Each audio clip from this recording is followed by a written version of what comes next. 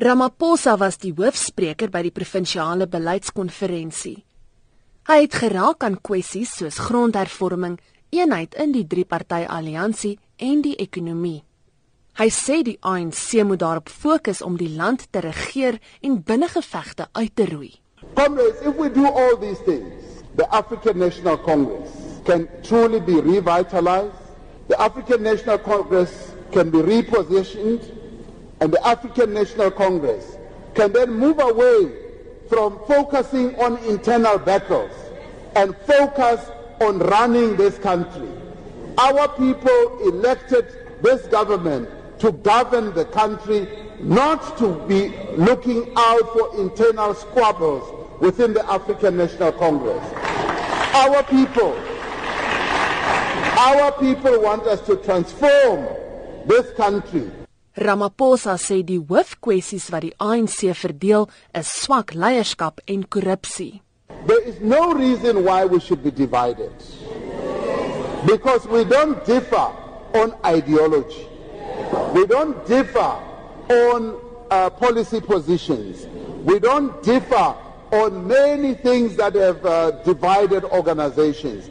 We just differ on issues, yes, of leadership, yes, issues of money, issues of corruption, and we should therefore put those things aside and say we are going to be united because the African National Congress still has a big task ahead.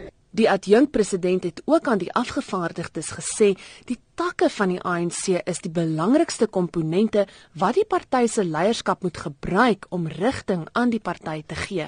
You as the branches, the basic unit of the African National Congress, you are the ones who must impose solutions on us as leaders. You are the ones who must say this is the solution that we believe needs to be put on the table and adopted. Because the weaknesses within the movement and the opportunities that we are not taking up are actually debilitating our ability to lead our people as a whole. I've often said that our people in South Africa have always looked to the ANC as the leader of society. Today, they no longer see us as the leader of society.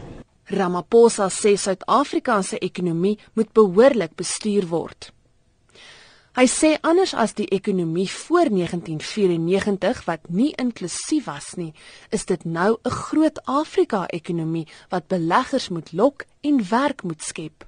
We now need to manage the biggest economy on the African continent.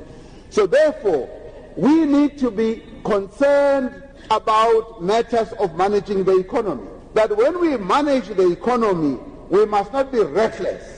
When we manage the economy, we must not drive this economy to the ground.